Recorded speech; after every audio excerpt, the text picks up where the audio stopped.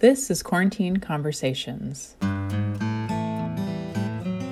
brought to you by the Pacific Museum of Earth, and our host... Hello, I'm Daniel Gowerluck. ...is Daniel. In this podcast, we aim to show what it's like to be an Earth, ocean, or atmospheric scientist. There's a lot of diversity under that umbrella, and not all of our scientists wear lab coats. Today on the podcast, we're talking to... Xueya Lu. Today we're celebrating scientists of color in EOAS and their contributions to how we understand our planet's processes. Today our interviewee is Xueya Lu, a geochemist. Sorry, did I say that correctly? Xueya Lu, that's fine. Xueya, sorry. Now in this series we aim to meet people at various stages in their scientific studies. So would you consider yourself to be a student, a teacher, a hobbyist, a researcher? A researcher. A researcher, excellent. And how would you describe a geochemist? I think geochemists are someone who studies how the natural geological processing that is occurring in the outside, and when we're trying to combine this science with understanding how the reaction is going to contribute to all these different natural phenomena that we see, such as, ore deposit formation, environmental impact from extracting a mine, and, how mine tailings affects, the downstream of carbon cycle or the water cycle, the global cycle overall. And, geochemist is someone who studies more in depth into the natural process, the natural inorganic process that is occurring in the natural environment, that related with rocks, rivers, water, ocean, the atmosphere.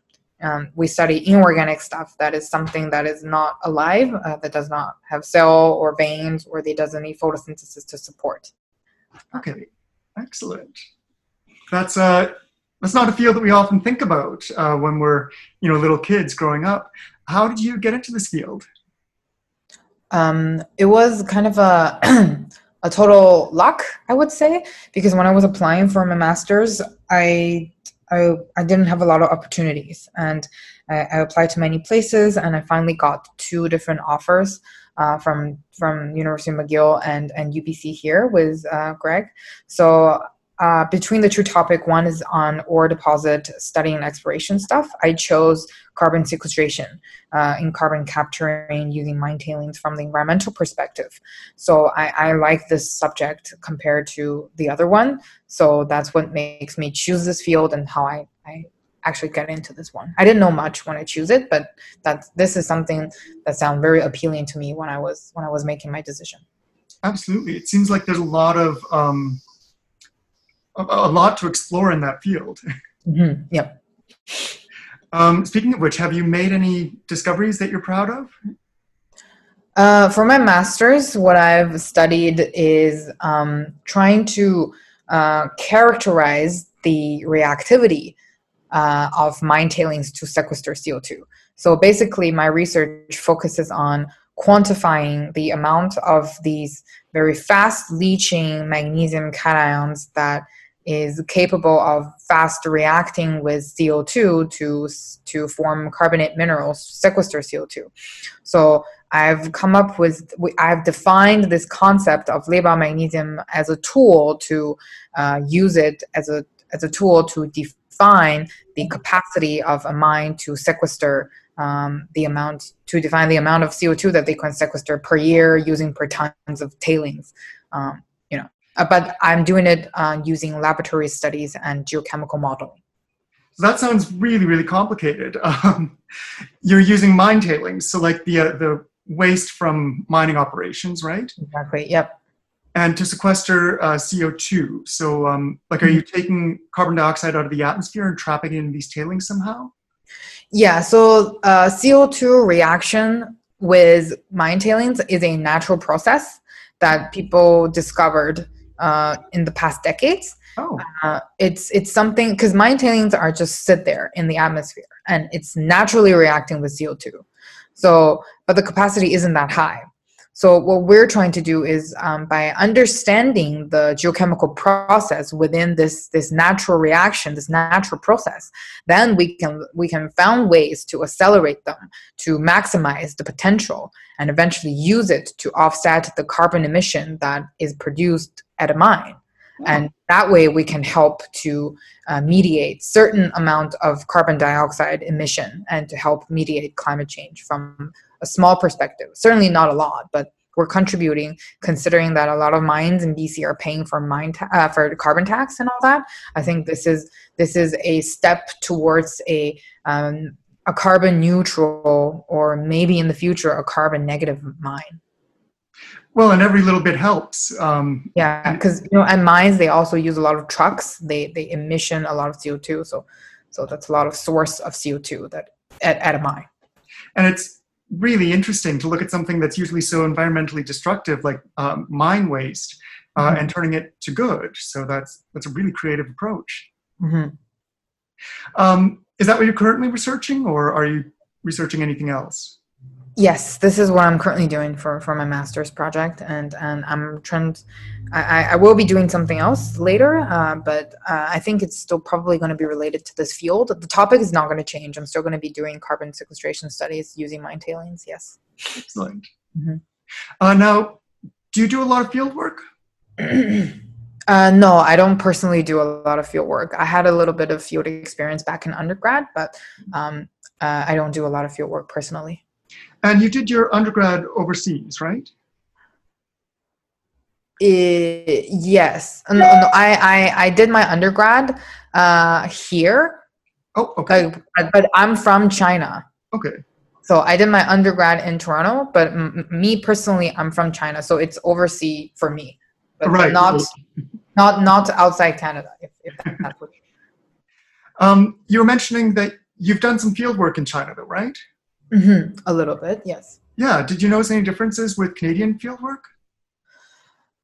So in China, the fieldwork condition and its attention to safety, I would say, isn't as good compared to what I experienced in Canada.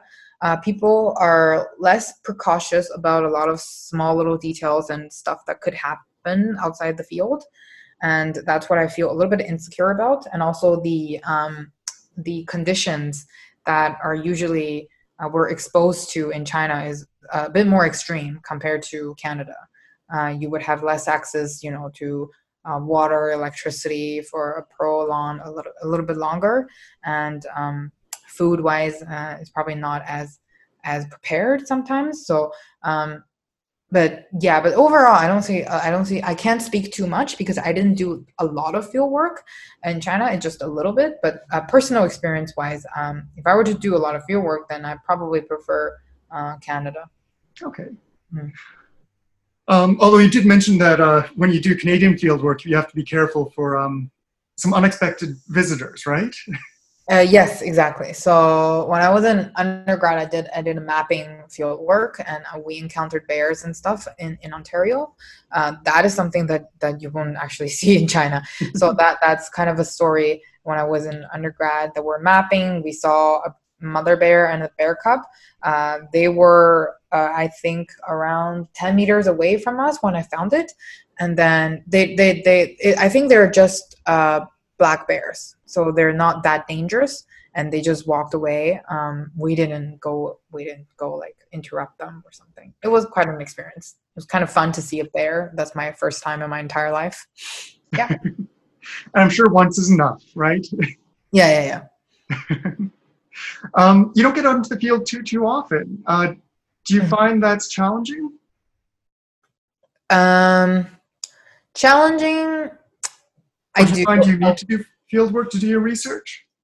I actually do, honestly. Like, I think with what I'm doing in tailings and for carbon sequestration, honestly, I would like to do some kind of field scale experimental studies at a mine, at a mine site, and to be able to apply it and to give myself an understanding of how big of a scale are we aiming for an industrial level for this work to be applicable. So honestly, I would prefer to do some field work for my future research in this topic, and I think it's going to be very, very beneficial.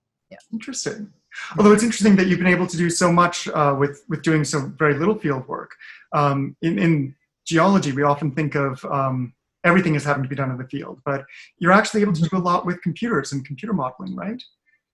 Oh yeah. A lot of my work is experimental and modeling. So in geology, you don't just do field work. I mean, it's just a perspective of things. And personally, when I do geoscience, that's what I'm scared of, and I'm not a fieldwork pro. I'm not very good at it, and I prefer to do not so much field work as well personally, because it's not so convenient for me as a girl outside too. So after getting into this field and getting into my research, I'm really happy about it because I don't have to do that much of a field work. And even if I do have field work, it's the kind of condition that I'm okay with it and I'm happy with it. And I get to really do stuff and I get to make it, and I'm doing it for certain purposes. I'm not just, exposing myself to uncomfortable conditions. Mm-hmm. And most of my stuff, I do it on computer, I do it in the lab, and I do some field work for application purposes. So for geoscience studies, I don't like the what do you call it?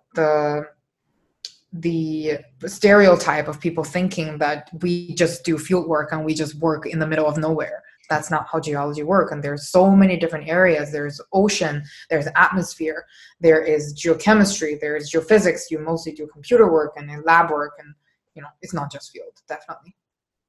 That's really, really interesting. Mm-hmm. Now your research, it has some real world applications, right? Yep, totally. Go ahead.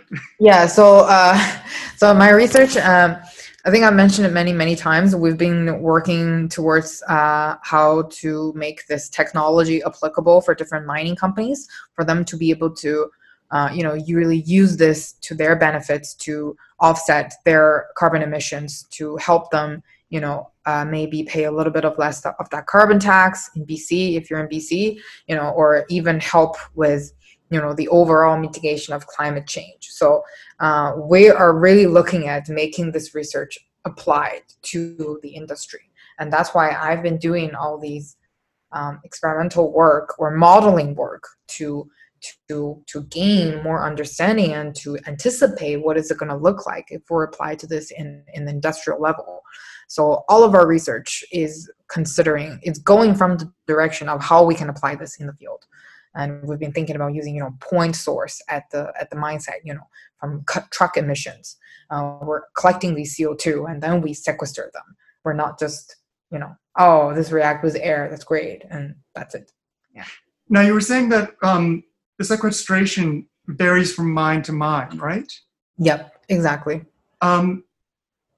What are some of the factors that can change how much a particular mine can sequester? Oh, there are many things. For example, how large is the mine? How big is your tailings facility? What kind of deposit do you have? Because most of the tailings that we've been studying is ultramafic. Ultramafic? Yeah, ultramafic. So, so they're very heavy in iron and magnesium. Thanks. So they're not. So that's why we use labile magnesium as a reactivity characterization tool to understand the capacity. And even so, ultramafic means mineralogy would matter, right? So what kind of minerals would present in your mine that is capable of helping me with this chemical reaction that can sequester CO2. So there's chemical conditions such as your pH, your temperature, your pressure, where the location of the mine is, what type of mine, how big is the mine, many, many things. Your truck, how many trucks you have, how many CO2 you emit from your electricity production, blah, blah, and all that. Interesting. Mm-hmm. Yeah, it's always interesting to think about how many different factors can change something as complicated as the CO2 output of a mine. Mm-hmm. Do you have a favorite part of your work or one that excites you the most? I think, well, I can't really say that I love experiments considering I've been doing it for 3 years, and I think the most exciting part is whenever I thought about the future of this research, I'm very excited. And I see that as something that I can contribute, and it can change something. It can make some changes to the world. And I'm very proud to talk to other people about it, is what I'm really excited about. Yeah. Well, it sounds like you're not only contributing to the wider body of science, but you're also creating something tangible to help humanity right here and now today. Yep. So Exactly. I want to say thank you for that. Thanks, Greg. On the behalf of the rest of humanity. Now, today's podcast is all about celebrating scientists of color in EOAS. However, we realize that this isn't always the case. And so in general, have you found this field to be welcoming or hostile? And has there ever been an occasion when your race has affected your studies or your work? Personally, I'm an international student. I'm from China, so I'm Asian. If we're trying to distinguish here, I'm also a woman, a female. Sorry. So I haven't particularly found that is going to impact that is impacting my current research in my master's, and I'm lucky enough to get this opportunity here. However, speaking from my own perspective and experience, I have to say that within our department and in this field of studies, there are very less females and there are less Asians. And I think this is going to be something that's quite hard to change in the future. And considering that, Asians, we always have this language barrier that we have to overcome, and also less students out there and there's less people who understand what does geoscience involve and what do we study and what are the career paths that might be available for us. And I think this is very hard, and I don't think this is going to be easily changeable in the next 50 years. And another thing is that I think in the future, for me to acquire for careers, I think it's not going to be that easy considering my status in Canada. And I think I would definitely encounter some sort of hard situations, which I couldn't really anticipate now, and I don't want to speak too much in details. But when I was trying to hunt for jobs and stuff, I do found that there is certainly a preferred versus someone that you're all pretty good, and I think the problem definitely exists, but I think if someone is great enough, then you can persuade other people that you are capable for the job. And I certainly think that in the future, when I go pursue careers, when I'm trying to find jobs in the job market, I would encounter some difficulties for sure. And from science perspective, I found that students, Asian female or Asian population in this department isn't that high. And I feel like the difficulty comes from language, comes from studies. So I hope this can be changed in the next 5 to 10 years. And I'm willing to really help to contribute to that. Excellent. Now, I've been talking to you a little bit. Your English seems, pretty much like a native speaker. Do you still consider yourself to have issues with that, or? No, I personally, okay, I have to be honest. I think one of the reasons why that I'm able to come this far in terms of where I am for opportunities in terms of doing masters and further doing PhD with my current supervisor is that, I'm lucky enough that I speak pretty good English. I didn't have a lot of trouble communicating with people. I started learning English when I was very young, and I was able to have a great pronunciation. I'm able to communicate with people. So I think this is one of the key part and the most important part that I was able to get myself this far.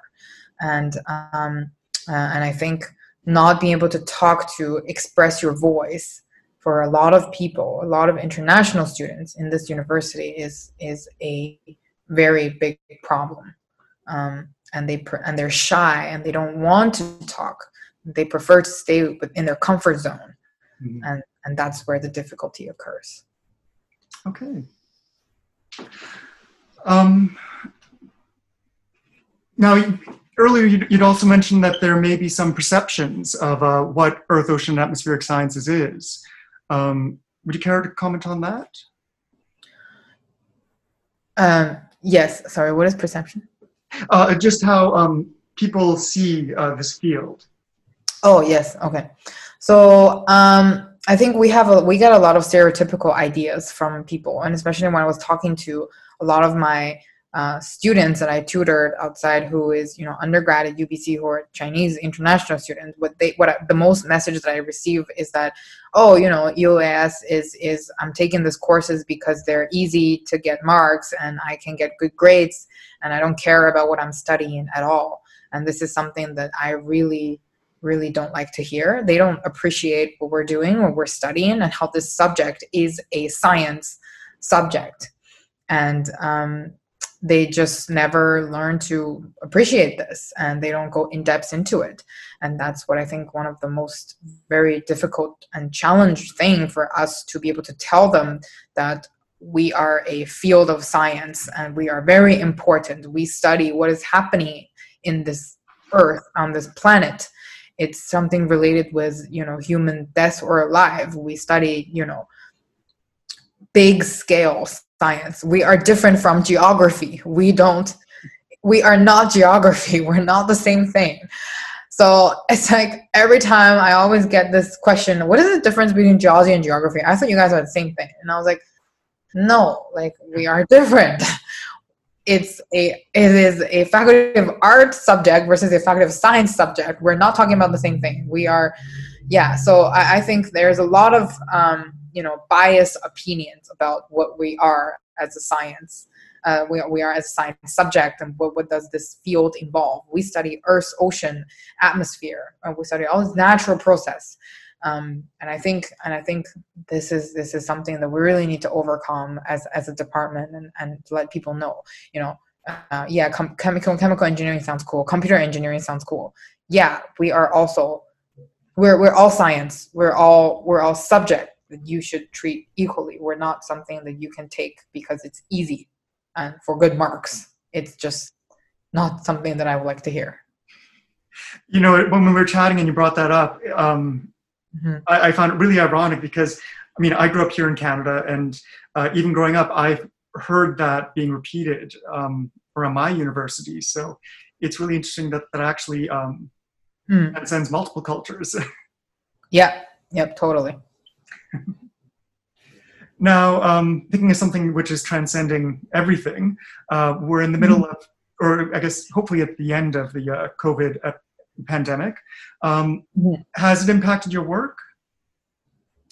Oh yeah. To be honest, I'm personally someone who like to get outside the house once in a while, and not being able to commute to work regularly.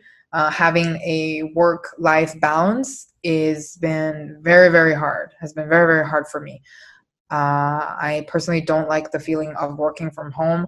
I feel like I'm not getting a lot of exposure to outside, and I don't get a lot of activities. I don't get to talk to people with normal socializing, and it's very isolated. I really don't like the feeling of working from home so far. And but I understand this is a difficult situation. So, But you've been able to work from home, right? Yes, I was able to, because I was lucky enough that I've been working on wrapping up my thesis. So I've been doing writing for the past month, continuously writing. Yeah, I've been writing, editing, and just wrapping up, doing some data analysis, graphing. I'm very, very fortunate. I don't have any lab work to do. I don't have any field work to do. I just have to do computer work. So I'm able to do work at home. But I hope this can end soon, since I'll be starting new projects, and I will need to get back to the lab and get back to the field and do stuff. Excellent. Well, I hope you get to get back into the lab soon. Hopefully everything calms down. Yeah, thank you.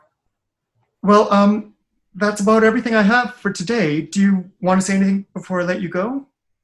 No, not anything particular. I would like to appreciate that the department offered us this opportunity to be able to express our opinions and let us talk about how we feel during this special time and how they support this diversity movement.